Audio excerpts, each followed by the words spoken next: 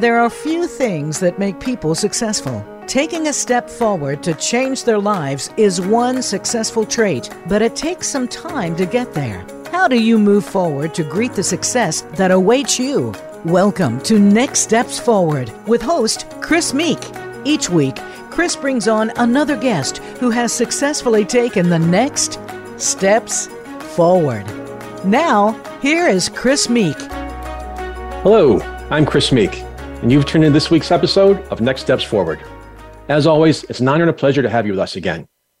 Lori Mihalich-Levin is our guest this week. Lori's an attorney who believes in empowering working parents. She's the founder and CEO of Mindful Return, author of Back to Work After Baby, How to Plan and Navigate a Mindful Return from Maternity Leave, and co-host of the Parents at Work podcast. She and her husband, Jason, have two boys, ages 10 and 12. They live in Washington, D.C. Her thought leadership has been featured in publications including Forbes, The Washington Post, New York Times, Parenting, and Thrive Global. Lori Mihalich-Levin, welcome to Next Steps Forward. Thanks for having me, Chris. It's really good to be here. No, we appreciate your time.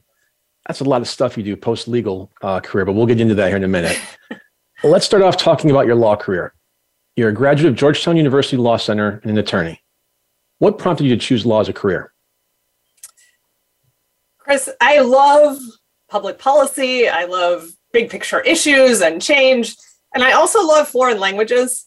And so for me, I'm a regulatory lawyer, and reading the law and interpreting the law and translating it into English for people is kind of like reading foreign languages. So the other reason I went to law school, in addition to loving public policy and history and things like that, is that I did not particularly enjoy math and stats and data. And so when I was weighing the degrees, the public policy degree versus the law degree, there were no math requirements at law school. And that's simple math to do, right? Yes, exactly. You said in the past that before having kids, you were a hard-driving associate at a global law firm who admitted that you weren't very good at setting boundaries. You said you're a regulatory lawyer. What's your expertise and why did you practice in that field? Was it because of the foreign language concept? Was it all the above, no math, something special about it? Yeah, I didn't want to be a litigator. I knew I sort of didn't want to be arguing in a courtroom. When I discovered this thing called regulatory law, it was the closest thing I could get to public policy because Congress passes a law, right, that says, I don't know, the sky must be blue. And then the regulators are the ones who say, and here's the hue, and here's the paintbrush you have to use. And that's the nitty gritty that I really like. And I did, when I was growing up, have this dream of becoming a physician, but again, like math and science, not really my thing. And so I went into healthcare law, in part because I really like that passion for caring for people. I ultimately became a Medicare reimbursement regulatory lawyer, and I mainly work with, and I still practice law as my side gig, but I mainly work with hospitals and health systems and academic medical centers and support them with their Medicare payments related to their residency programs. So how we train people to become future doctors. It's a niche that is a centimeter wide and a million miles deep, but I love teaching hospitals and I love helping hospitals that were never training any residents to become teaching hospitals. And what you just said sounded like a very long math equation to me in terms of what you're doing. So I think there's a little bit involved in there. Yes, I think so. So it's not a topic I try to bring up at cocktail parties. At cocktail parties? Pleasant conversation. Not really. No. You're from Pennsylvania. Your husband's from New Jersey, but you met in France on 9/11/2001. Yes. How did you meet, and what was that day like for you both? I can't believe we're past 20 years ago now on 9/11, but I had gone to France on a Rotary fellowship, a Rotary ambassadorial scholarship that basically allowed me to go to any country in the world that had a Rotary Club and to agree to give 10 to 15 talks to Rotary clubs in that country, and then give 10 to 15 talks back in the United States when I came home, in exchange for paying for a year of education. And that seemed like a really good deal to me. And so I headed off to France, and I spent 1 month living in this town called Tours, doing a really intensive language program before my academic year began. And I lived for a year after that in Aix-en-Provence. But during this 1 month language stint, there was a happy hour that got planned for all of the incoming Rotary scholars in the country. And the happy hour, it turned out, was planned by my now husband, Jason. He was a Rotary scholar maybe 3 years prior to when I was. And he had moved to Paris after his year of studying and had become the first American, and perhaps first non-French person to become the president of the Rotary Alumni Association in Paris. So he planned a happy hour, and the happy hour was not happy. It was September 11th.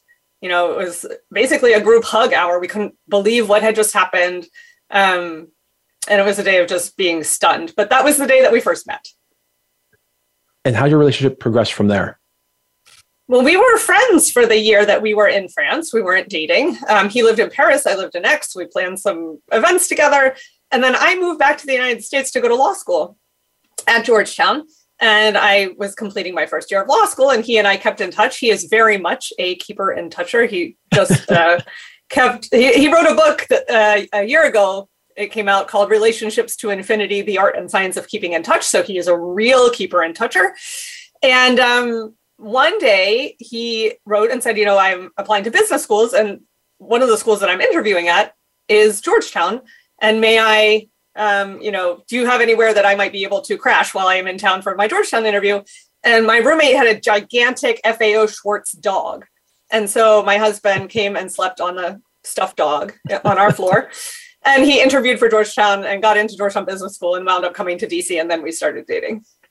I can envision that big FAO Schwartz dog. Yeah, it's quite comfy, but maybe not for sleeping on multiple nights. Well, and I've got to give him props because, 20 plus years ago, we didn't have the communication that we had today. And if you wanted to text somebody to hit see you, I'd hit the number 1 3 times. Yes. And so I give him a lot of credit. Yeah, no email. I mean, Jason is he's an analog guy. He loves writing letters. He literally writes postcards to people when he goes on business trips.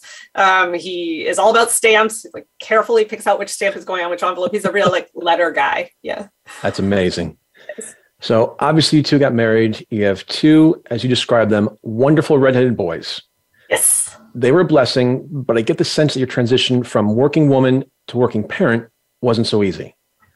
First off, how do you feel parenthood changed your professional identity? Yeah, but it wasn't easy is definitely an understatement. I was in tears on the kitchen floor a lot of times. And I'll say with my first child, I found it challenging to go back to work, in part because my son wouldn't take a bottle. And it turned out that I had excess lipase in my breast milk, and I ended up having to scald it after I pumped it. It was just this whole ordeal. And so I had this narrative in my head that if I go back to work, my son will starve. That's not a very helpful narrative for you to have in your head when you're returning. I'd say in terms of my own personal professional identity that was changing, I went from relative expert in a space who knew what she was talking about and was completely competent to having this human being in the house who I had absolutely no idea how to take care of. I babysat for babies, but not one that lived with me 24/7. How to get them to nap, how to get them to burp, what the heck is going on? Why are they screaming for hours on end? All of that was totally new and very unsettling as a new parent. And then walking back into work, I realized I couldn't be the same exact person I was whenever I walked out the door to go have my baby. And I had the shame for me of, for example, having a hard stop at the end of the day and not being able to stay until whatever hour I chose because the daycare was going to close at 5:45. And if I missed that metro train, then, my kid would be stuck there, and they charge you $10 a minute if you're late. So there was just a lot going on in my head around who I was and what my role was and what I knew how to do and didn't do. And my confidence was really shaken. And you said you ended up in tears more often than not. You mentioned being on the kitchen floor. Why was the arrival of your second child so hard to handle? Yeah, baby number 2. And my husband and I joke that 1 + 1 = 85 in our house. I think with baby number 2, with my second son, I knew how to do the logistical stuff. I knew how to get him down for a nap. I knew how to get him to burp, all that. But it was just the compounded logistics of the 2 children, right? It's some nights it felt like no one was ever sleeping. The toddler was potty training and the infant was up at night, and just getting 2 of them out the door to daycare and managing all the sick days multiplied by 2, et cetera, was just off the charts for us. Yeah. My wife and I tell young parents or new parents, when it's 2-on-1, fine, no problem. You can tag team, you hand off, whatever. But once you go to man-to-man zone defense, it's a whole other ballgame. Different ballgame. And a former colleague of mine has 2 children, 4 and 2, and just last week had twins. So now 4 children, 4 and younger. And I just said, good luck, buddy. I'll see you in 10 years. It's like get as many adult hands on deck as you possibly can. Yes. Exactly. Right. That was my response. So when you found that there just weren't enough resources out there to guide you through the transition to working mom, I understand that your career coach husband had some advice. What did he tell you? Yeah. So I was in a really dark place, probably close to a year after my second child was born. And I wound up looking around for resources, as you said, that could help me with this transition. And all I could find was stuff about baby and some really snarky advice for working parents. Like, don't put a photo of your baby on your desk or people won't take you seriously, or you might leak on your shirt. That just was not helpful to me. And I ended up taking an online course called the Abundant Mama Project. And it was a community of about 100 moms who lived all over the globe and had kids of all ages who were trying to find the abundance in life instead of the overwhelm.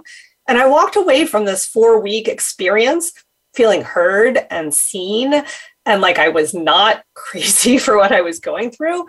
And I said to my career coach husband at the time, he's still a career coach, I said to him then, there should exist a course, a program for people to go through when they return to work after parental leave or while they're on parental leave that is like this, that creates a community, that gives you structured resources. And my husband quipped, well, what are you going to do about it? And of course, I had an 11-month-old and a 2-year-old, and I was like, I don't know what I'm going to do about it. But I started blogging, and sort of here we are 8.5 years later. You mentioned a minute ago that you're in a dark place, after the second was born. Was that, whatever you're willing to share, obviously postpartum? Was it a mental health thing? Was it just sort of like not sure what life was going to be like in the new norm? I think in retrospect, it was undiagnosed postpartum anxiety. And I don't think that our American healthcare system does a particularly good job of identifying and screening for these things. I mean, there were times when I was in my OBGYN's office bawling and they were like, oh, are you okay? Okay, let's move on to the next person. And like, that's just not really how we should be taken care of. I've become active and am working to lift up a DC chapter of PSI, Postpartum Support International. And, I've become very passionate about that issue. I wished I had recognized it for what it was. Yes, it was overwhelm, and a lot of new parents experience overwhelm, and a lot of new parents also experience more than that and should get more help than we're getting. And also, I love how you talked about the class you took, which was a global community. And, the saying is, it takes a village to raise a family, and you were your own global village raising each other's families.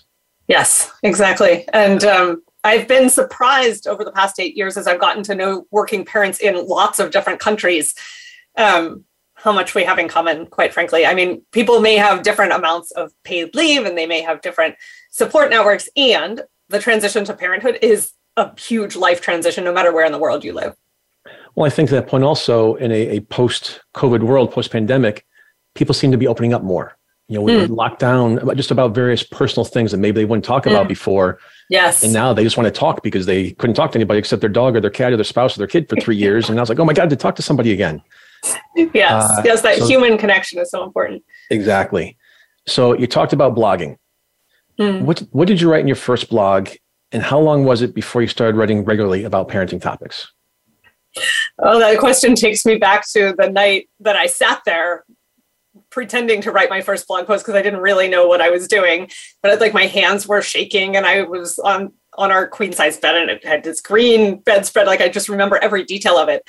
And I remember being terrified to just even write the first words. I was like, oh my gosh, who's going to read this? Like, I don't know, 5 people probably read it. But I wrote about the lack of resources that I saw out there. And I wrote about what I believed would have helped me through the transition back to work after parental leave versus what I was seeing out there in the world at the time. And in terms of how long, I think, I did that one blog post, and then I think I was probably blogging maybe every other week, twice a month for a while. And then ultimately, maybe a year or so in, I got into a weekly schedule and started having a newsletter that came out every Saturday that included the blog post, et cetera. But it took me a little while to sort of ramp it up and feel confident enough to put something out into the world and attach my name to it and say, this is what I think about this issue. And how long did it take before you began to attract a real following? I don't know what the definition of a real following is. And I actually don't even remember 8 years ago exactly what it took, but it was sort of the thing that built on itself.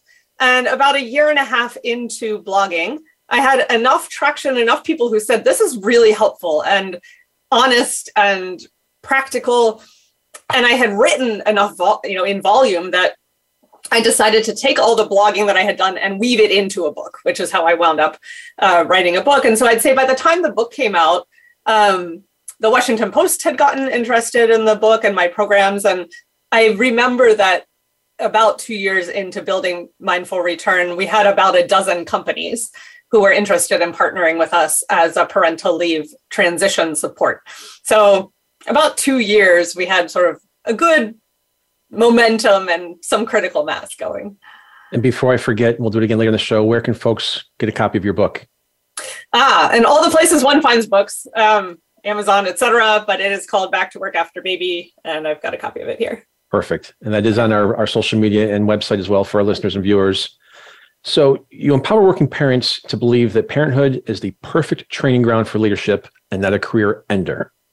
For decades, women have been told you can't have it all, you can't have a career and children and do justice to both. But you tell women that they don't have to choose between being a good mother and building their career. Can you square that circle for us, please? I don't think it needs to be a square. I think it fits perfectly around itself. There are well-documented motherhood biases in the workplace where people just simply assume that a woman will be less competent, et cetera, or less invested in her career whenever she comes back. And I want to go back and say, well, I guess I want to move way back in human history. And one of the things that helped me get my head around this idea that it was a normal thing for women to be working and a normal thing for women to be raising children was reading Brigid Schulte's book called Overwhelmed: Work, Love, and Play When No One Has the Time.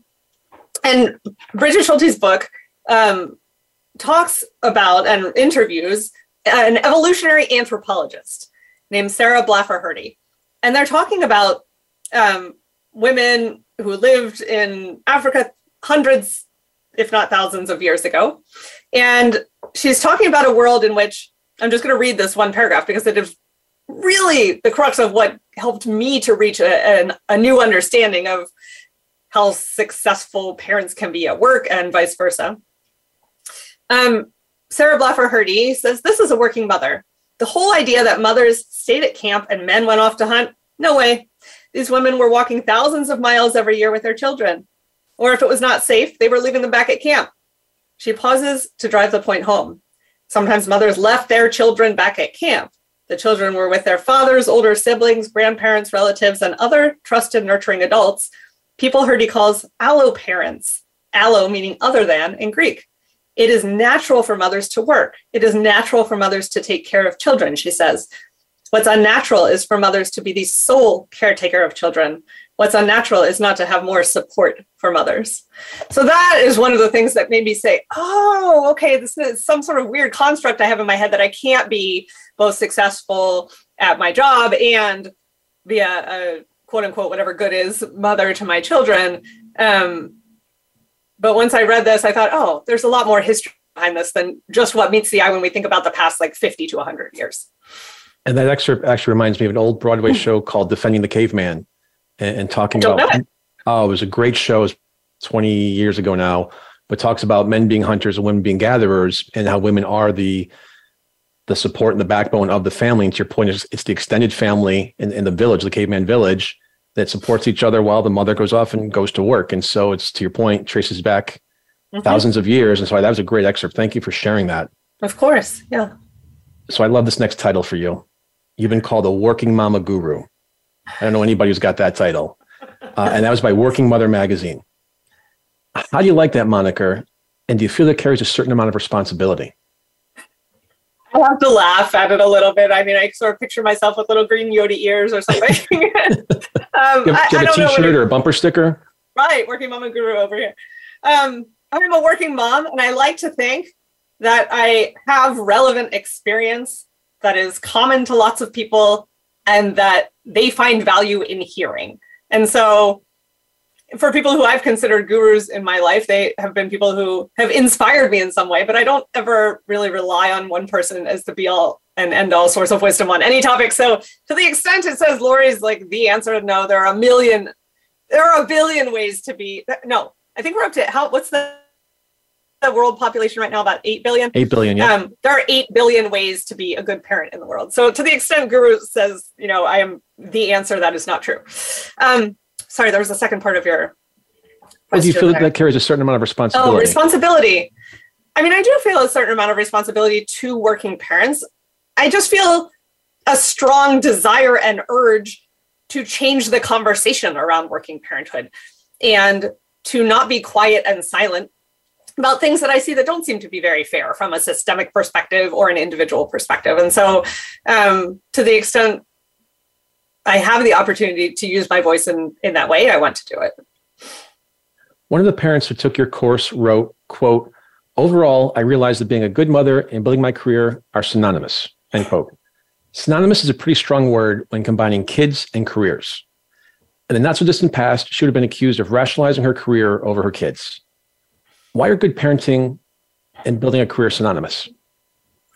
I'm not sure if you're aware, Chris, of the neuroscience research that comes out of Yale University, Dr. Ruth Feldblum, but it has discovered, the neuroscience researchers have discovered that the 1 year following the birth of one's child is the most neuroplastic that your brain is in your entire adult human experience. And so they are synonymous because your brain is literally malleable, plastic, rewirable at the same time that you are having children, and you are gaining skills that are incredibly useful and incredibly helpful in the workplace. I can speak for myself that I am a better parent because I pause and I do what I am inspired by and what motivates me during the day. And then I come and am with my children. And I am a better person at work because I spend that time unplugging, rejuvenating, relaxing, etc., with my children. I think we also gain very specific skills around efficiency. I have never been so focused on the 1 or 2 most important things that need to get done when I don't know if I'm going to have to leave at 11 a.m. to go pick up a sick child, right? I mean, the prioritization becomes laser. I know that I have gained skills in translating the needs that are not articulated very well in the English language into things that need to happen in a day, negotiation skills and patience. And I mean, the list could go on, but all of the things that I think about when I think of like the best leaders I know, it is those skills that they have around empathy and prioritization and connection and leadership that make them the best leader. And those are all things that we are practicing and training at every single day as a parent. So I think it is a training ground and they're absolutely synonymous. It's fascinating. So I do a lot of work in the veteran space. And one thing you hear about veterans transitioning from the military to the private sector is how they transfer their military resume into a private sector resume. Mm-hmm. Well, you just talked about how you transfer your parenting resume into your career resume, and shocking, no surprise. You nailed it on the head, where you're like, these are just transferable skills in terms of leadership and negotiation. And I'm constantly negotiating with my 16-year-old daughter, as I'm sure you can appreciate. And so I never thought of that. That's a great analogy. So thank you for that. Of course. Yeah. How has the work from home movement changed things for working parents, both for better and for worse? Well, first, let's talk about the brand new parents, and then we can talk about the parents who are a little bit more quote unquote experienced parents. Seasoned. Seasoned. Yes, that's good. The salt and pepper here. Yes. I was thinking of like all the seasonings in my drawer. So for the brand new parents, I think the work from home presented, I guess for everyone, it presented both challenges and opportunities. But for the brand new parents, there were really big benefits of not having to send a child to childcare and deal with like the illnesses that come with that. And also just for a lot of new moms, the ability to not have to worry about pumping milk throughout the day, which is a huge deal when you're a brand new working parent. It's something I did for nearly 2 years when you add up all the months from both of my children. And, just the opportunity to feed your baby throughout the day while you're working and have a lot of extra family time together, I think alleviated a lot of guilt and pressure on new parents. And then the downside was having to figure out how to create boundaries and work properly and get into focus while your baby was crying in the next room. And so there, the solutions were things like noise canceling headphones and trying to get nannies to take babies for walks and things like that. But, there are things that you just don't experience when you're out in an office and your baby is somewhere else. I'd say for all parents, generally speaking, I don't know, Chris, it's a mixed bag. I mean, in a lot of places, parents now understand that they can have more flexibility than their employers were offering them before. And in fact, they're probably more efficient and more effective at getting things done remotely. On the other hand, I fear a relegation to second-class citizenship within some organizations of people who are working more remote hours than in-person hours. And I would never want working parents to, once again, feel as though they are the low person on the totem pole. So I don't know, mixed bag, but I'm very enthusiastic about the flexibility that we've gained. Absolutely agree. Yeah. What is Mindful Return? How and when did you develop it? And what was the driving force or inspiration behind it? So Mindful Return is a movement designed to support working parents in feeling connected to one another and confident as they progress through their working parent journey. At its sort of signature basic core, it is a 4-week online cohort-based course that helps a new parent transition back to work after parental leave. And we have another course for more seasoned, experienced parents called Mindful Return 201 that helps working parents navigate life. It was really, that 8.5 years ago when I said, gosh, there should be something out there. And then the process of creating what I wished had existed for myself when I was going through that transition that prompted me to create this program. And it's just grown sort of exponentially ever since. So it sounds like it's best to take a course before becoming a parent. Yes. But if someone is just now hearing about Mindful Return and already has a child, at what point is it too late for them to benefit from the lessons you teach? Never, Chris. So our courses for new parents are best taken while you are actually out on parental leave. And the stresses of trying to figure out how you're going to make a return and how that's going to go are starting to spike. About 2/3 of our course participants take the course while they're out on leave, and about 1/3 take the new parent course within 6 months after coming back from leave. But then beyond that, we have a weekly newsletter and a podcast and a whole bunch of resources for working parents broadly. And our 201 level course is for anyone who has children, period, no matter what the age of the child is. So we like to think that we're, able to support you throughout the continuum of working parenthood. And that's why you've got the 201 course. Yes. And before I forget also, what's the name of the podcast and where can they find you? Yeah, so there's the Parents at Work podcast, which you can find on all the places one finds podcasts. And you can find me and my work at mindfulreturn.com. We've been talking to Lori Mahalik-Levin, and we'll be right back after a short break.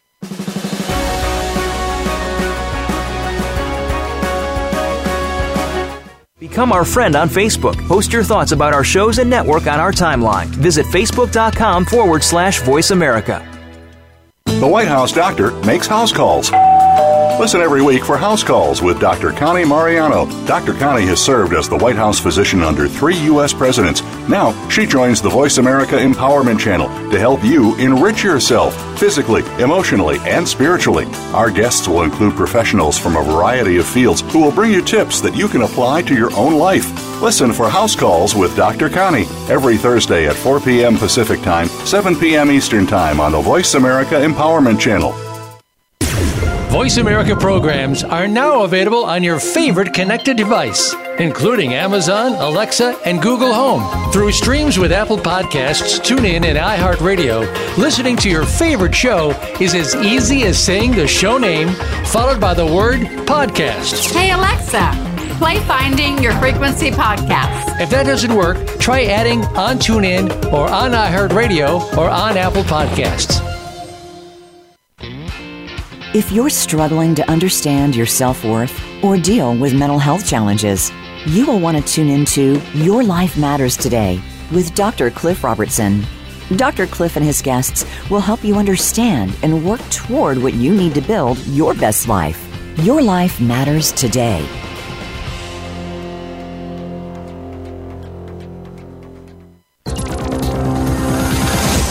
It's your world. Motivate, change, succeed. VoiceAmericaEmpowerment.com.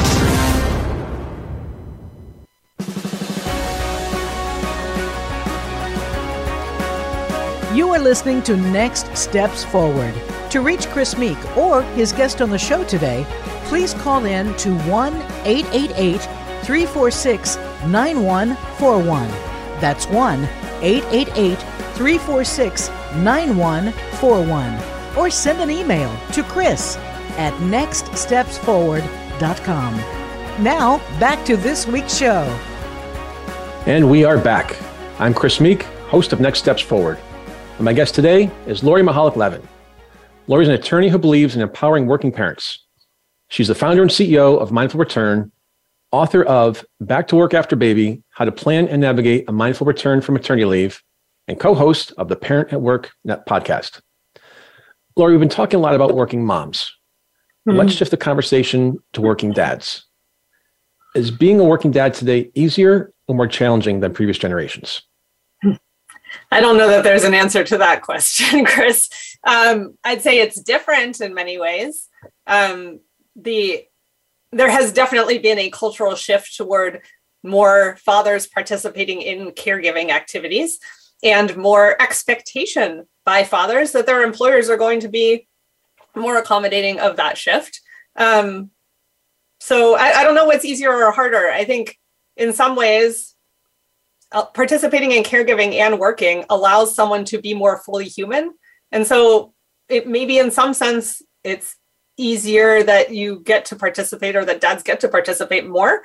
In some ways, it was probably easier before when the expectations were so clear that it was just work and bring the money home and then not worry about the rest. So I don't know. I don't think that there's an answer, but it's just things are definitely shifting.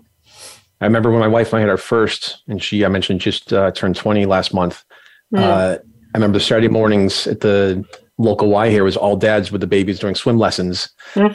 So definitely seeing that transition, and the moms were getting the well-deserved sleep that they needed from the previous week. My producer recently became a grandparent for the first time, and his son works for a large bank that shall remain nameless, and he received 4 months of parental leave. Parental leave for dads, especially 4 months of parental leave, is something that was unheard of not that long ago. Again, when we had our first, I had 2 weeks, and I took 3 days one week and 3 days the next week. The new grandparents were worried about the son taking off that much time and how it would affect his job, especially now as the economy is getting softer, companies are laying off employees. How can this generation of parents assure their own nervous Nelly parents that taking parental leave is not going to ruin their careers? I don't know that there's anything that can reassure nervous Nelly parents, so I'm just going to put that to the side.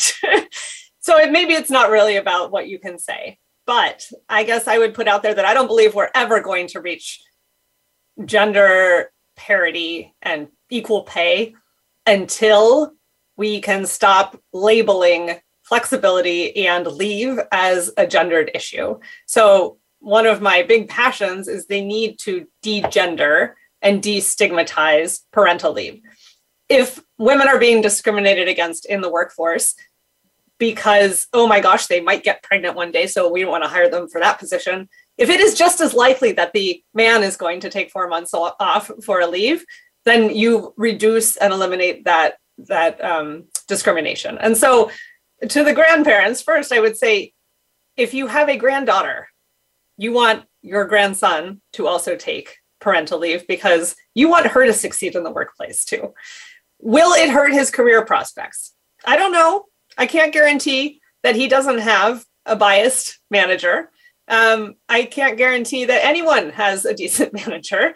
I am a big believer in training for managers on how to cope with parental leaves on a team and making sure that managers get the skills that they need to be able to cope through a process of having someone leave the team for a few weeks and knowing what assumptions to make and not make about new parents. In the parental leave space, we call it winning the manager lottery. And so I can't reassure anyone's parent or grandparent that their child or grandchild has won the manager lottery.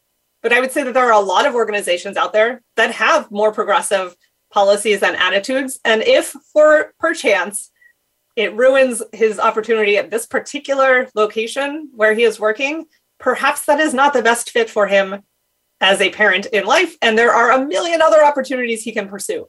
I am not of the belief that one particular opportunity that we either forego or take can ruin our whole career or life, because there is an abundance and plethora of opportunities out there in the world. So I'd say he's going to be okay and he's doing the right thing in some. I love it. And grandparents don't just worry about their kids and grandchildren. They're a valuable resource as well. How should new parents make the most of that resource without taking advantage of the grandparents?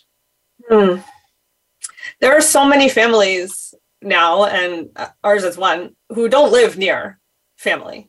And so a lot of the people who I am working with in the Mindful Return community are people who don't have the village nearby.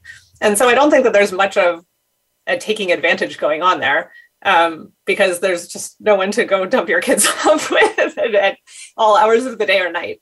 But I do think that really open communication between the generations, assuming positive intent between the two generations, and just making sure people are open and clear on what their expectations are is how we're going to navigate that.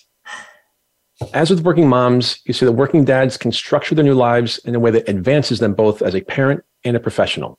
Mm-hmm. Without giving away your whole course, tell us how that can work. I mean, I come back to this idea of the fact that parenthood is an amazing training ground for leadership, and it's just as true for fathers as it is for mothers. The course that we take Mindful Return participants through focuses on 4 themes that I believe are critical to a successful transition to working parenthood. Indeed, there are 4 themes that are super helpful no matter what life transition you're going to, whether it's moving into a new house or changing jobs or retiring. And those 4 themes that we focus on in the program, and that I think working dads and working moms can take to heart, are a mindful mindset for going through the transition. So how do we get our head in a better place? How do we quell our anxieties, and how do we give ourselves compassion as we're going through this time?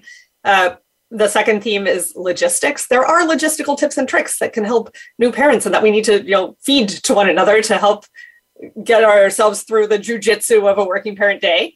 The third theme is that leadership piece, the remembering that we're gaining these skills, that we are growing teams, whether our village teams or our workplace teams through parenthood. And then the fourth piece is community and community building. That's the fourth theme, which is something that I think all working parents need to focus on. Finding your people, finding the other working dads in your office, finding the other working moms at your office, and commiserating and working to advance each other's causes, and being loud enough that people know that you're in this position so they can come talk to you if they have an issue too. I was very out and loud about being a partner at a law firm on a 60% schedule whenever I was at my last firm. And I did that in part because I wanted other people to see that there was a model that was possible, where someone wasn't a full-time partner working 24/7, and who was still successful and still managed to navigate client responsibilities and challenging tasks, even while holding a different model for that role. What are the biggest challenges, internally and externally, faced by parents as they return to work? And are the challenges the same for women and men? Some are the same, some are not. I think it depends on each individual's household, but we're all tired, right? I mean, there's a lot of lack of sleep going on in those early days. I think from a mother's perspective, some of the challenges are around society telling us that we're not supposed to be working, and that there's something to feel guilty about for dropping a child off at daycare or childcare. And so there's that guilt component. There's also the pumping milk, again, which is something that anyone who is, I guess, chest feeding will face, but dads tend not to have to deal with the practicalities of that. On the fatherhood side, I'd say there's societal expectations and stigmas around caregiving. It's really not okay to talk about caregiving in the workplace as a dad. I witnessed or heard about an experience at a law firm where a father, for example, took his parental leave and then he came back and his office had been moved to what used to be sort of like a broom closet. And so it's sort of that statement of, well, you're not really important here anymore. And getting back to the nervous Nelly concern, there are people who view you as less than. And so I think the challenges coming back are in part logistical and in part mindset and confidence. You believe that parenting can enrich someone's career and vice versa. Can you elaborate on that point, please? Yeah. I mean, I said this before, but I am more creative and better at the work that I do every day because I work, and I am better at parenting because I'm better at parenting because I work, and better at because I parent. Yael Schonbrun, who's a psychologist, Dr. Yael Schonbrun at Brown University, does a lot of work about work-life enrichment and how we often view work and life as these competing tensions that are fighting for one another's time. But in reality, she has a really funny quip in her book. Work, Parent, Thrive is the name of the book that she wrote that came out in November. And she has a funny quip. I think she's quoting a professor who said something like, I know the key to work-life balance is to only work and not have anything else in the rest of life. And that isn't exactly the way one probably wants to live. And so it is the other parts of life that enrich us and make us human. And we can carry all of those back to work, and they're fully translatable, as we talked about in the last half an hour. And do you feel, again, as we come to the post-COVID, post-pandemic, and we were roughly 2+ years, 2.5 years, having work and life under the same roof, do you think we learned a lot during that process in terms of how to manage both and how to deal with the stresses of both? And especially when you may have 2 working spouses and 2 or 3 kids at home, all on Zoom calls for school, and just a lot of stuff going on. Do you think that helped us in this next chapter transitioning? Chris, what it helped me with was immense gratitude for the fact that my children are out of my house now. I mean, we were home for 15 straight months. 15! I don't even know how we did that. I mean, my husband and I just did a jigsaw puzzle of a day and swapped back and forth. And, one of us tried to go do the Zoom meeting with the one kid and then the other kid. And then it was just a disaster. And what it taught me was that it was a disaster, and that is not the way to integrate work and life. And I just feel deep gratitude for every moment that I am able to sit at my desk alone and do work now. So I'm sure it prepared us in many ways for resilience, and it probably helped us to become, as you and I were talking earlier, more empathetic, more open to talking about the harsh realities of life. I think working parenthood was a challenge before the pandemic. It got into a blazing dust pit fire of I don't even know what. And now we're returning to some semblance of, okay, I can breathe again, which is good. Well, you and I were talking before the show. I mentioned that today was our first snowfall in Connecticut and my kids' first snow day. So I'm having flashbacks to COVID where everybody's in the house. I'm like, oh, so to your point, yes, I miss my alone time at my desk. It is not, what we had going on then was just not sustainable. No. At all. And there's a huge, I just want to put a plug in for the fact that there's a huge childcare crisis in this country right now. A lot of childcare places closed during the pandemic, and we are not set up for empowering working parents to succeed when people are not able to have their children be taken care of by caregivers. So that's a systemic problem that agree. And the other piece of that puzzle, I think, is the child mental health crisis we're having right now. Yes, absolutely. I just read that somewhere around 50% of all teenagers are having mental health related challenges right now. And I totally believe that and see it, and definitely experienced it in my own household. Yeah. And like you said, you and I, our sons were 7 at the time. They're now 10. Yes. That's a third of their life. Yes. In a global pandemic. And what that's going to be, I don't know, but lessons learned. Not good. You teach a lot of lessons in Mindful Return. Again, I don't want you to give away the secret sauce, but I would like you to share your thoughts on a few things that jumped out at me. Okay. First, how to return to work with confidence. How important is it to return to work with the right mindset, and how does a new parent gain that confidence? Yeah, that's such a great question. I think how important it is that you return to work with the right mindset. I mean, it's everything. It is how you show up in the morning. It is getting yourself into that desk and saying, I'm going to do this even if I feel completely sleep deprived and groggy today. In terms of confidence, one of the exercises that we have our participants in our course go through is to reflect on a time in pre-parenthood when they felt like there was an insurmountable challenge in their lives and they didn't think they were going to be able to make it through, and somehow they did. And so part of that exercise is really reminding ourselves that we know how to summon up courage for things. We know how to get over big obstacles. We know how to figure things out that we had no idea how to figure out. And parenthood is going to be like that. And just reminding everybody in the program that like we all have these skills and we can use them again as parents. I think whether or not you have your head in the right mindset, you may have to go back to the office. And there's one piece of advice that I try to make sure that we impart to all new working parents, which is not to make radical life decisions in the first couple of months after you've made this shift back to work. I mean, some people think, okay, I can just blow everything up and go do this other thing right now. Just wait a few months. It took me a year following the return to work after each of my children to feel more like myself again. And I like to say the transition back to work after having a baby is a process, not an event. So after you've been back for a week or two and people are like, okay, you're settled in now. The answer is no, I'm not settled in now. In a few months, maybe I'll feel a little bit more settled in, but just give yourself patience and time. And it's a process that you need to go through.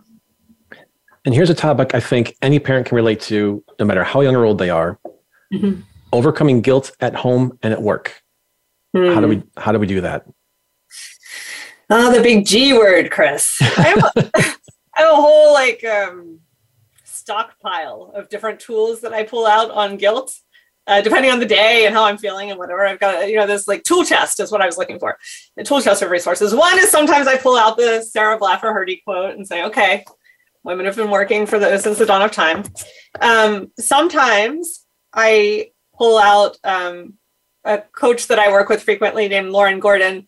She taught me this particular word trick where when you're saying in your head, I feel guilty because, you change it to, I made this decision because, which can help you to ground in the values and the reasons why you chose the thing. I made this decision to work on a Saturday afternoon because this project needs to get done and I will be more present with my children tonight if I can have this time to get it finished and be able to really engage with them later. So I chose this because it's a good reframe.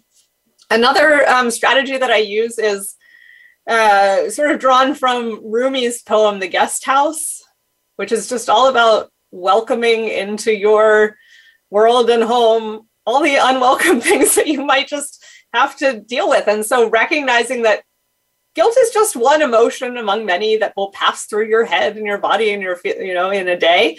Sometimes you will feel sad and that's normal. And sometimes you will feel happy and that's normal. And sometimes you'll feel guilty and that's normal too. And just sort of making it part of the normal events. Sometimes if I sit with the guilt and say, okay, like, welcome, hi, I see that you're there. You can sit here for a while I do this thing. It tends to move on rather than if I fight against it. So just a couple of guilt related tricks. The big G word. I'll never forget that one now. We've been focused on the parent side of the equation, but what about employers? How should or can employers approach mindful return to get the most benefit for themselves and their employees? Yeah, employers are absolutely critical to making this transition a success. And there's so much that an employer can do to help support a new parent making a transition back to work after parental leave. There are some things that cost money and there are some that don't. I mean, yes, providing paid parental leave is fantastic and we should be doing that. And we should have a national policy of doing that too. So it's not just on the employer's shoulders, but that's for another day. Employers can, as I said earlier, teach their managers how to navigate the departure and return of a working parent. Now, employers can implement transition phase back in policies that allow someone to not come back at 100%, but to come back at maybe 60% this month, 80% the next month, and 100% the next month, all at 100% pay, and allow you to sort of ease back into work.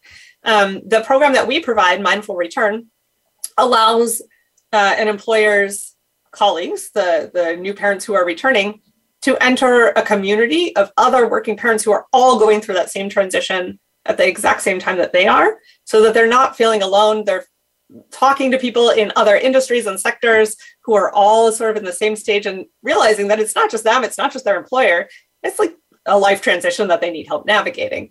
And what we found with Mindful Return is that when an employer provides this course or this program to their employee, they're saying to the employee, I want you to come back. I care about you. I know you have skills, and here's a tool to help you do it. And almost as important as actually like participating in the course is that signal from the employer that says, we care about you. We want you to come back. So I think to the extent employers can celebrate the baby's arrival, celebrate the return. There are employers who, toss my book Back to Work After Baby into the the company onesie, present for the new parents. I think celebrating that life event goes a long, long way in helping the employer with loyalty and retention, quite frankly, of that new working parent. You talked about being involved with different industries, different sectors. Tell us about the global success of Mindful Return. Oh, I love that question. I have always loved international understanding and cooperation and foreign languages, as we talked about earlier, and living in France. And so I am so excited that Mindful Return now has chapters in a number of foreign countries. We've had participants from all over the globe from the beginning. In one of the early sessions of Mindful Return 8 years ago, had someone from the Dutch Navy who just happened to find it online and join. So, it's been international from the start. But shortly after the pandemic began, a wonderful coach and ex-big law attorney in London reached out to me. Her name is Anya Smirnova. And she said, what about a UK chapter of Mindful Return? I think we need that here. And it was the thick of the pandemic, and I just couldn't deal with life and home. And I was like, good idea, but let's wait. And so after I regained my footing, we got back together and started talking about launching a British version, which we've done. We now have chapters in South Africa and India, and we've translated our program into Spanish and Portuguese as well. A lot of that was really employer driven too, where employers have said, hey, we have employees in Latin and South America who we want to be able to help navigate this transition too. Can you, translate your program? So I love working globally. My dream one day is to have a retreat of all the people who work with Mindful Return. There are 20 of us now on the team, all meet in some country internationally and get to meet each other in person for the first time. Congratulations on all your success. That's fantastic. Thank you. Thank you. Thank you. Lori, we're coming up on the end of our show. If someone wants to get a hold of you and learn more about Mindful Return, where can they find you? Sure. So we're at mindfulreturn.com. I do a Tuesday tip for working parents on Instagram, so you can follow me over there. You can feel free to reach out on LinkedIn and say that you listen to this podcast, and I would be happy to connect with you on LinkedIn. Also on Facebook, and our Parents at Work podcast is on all the places you find podcasts. You can find my book, Back to Work After Baby, in all the places one finds books. And what's left? Lori at mindfulreturn.com is my email. Perfect. Lori Mihalich-Levin, thank you so much for being with us today. Thank you so much for having me, Chris. I really love this conversation. It's been a pleasure. Likewise. Thank you. And thanks for our audience for joining us for another episode of Next Steps Forward. I'm Chris Meek. For more details on upcoming shows and guests, please follow me on Facebook at facebook.com/Chris Meek Public Figure, and on Twitter at ChrisMeek_USA. We'll be back next Tuesday, same time, same place, with another leader from the world of business, politics, public policy, sports, or entertainment. Until then, stay safe and keep taking your next steps forward.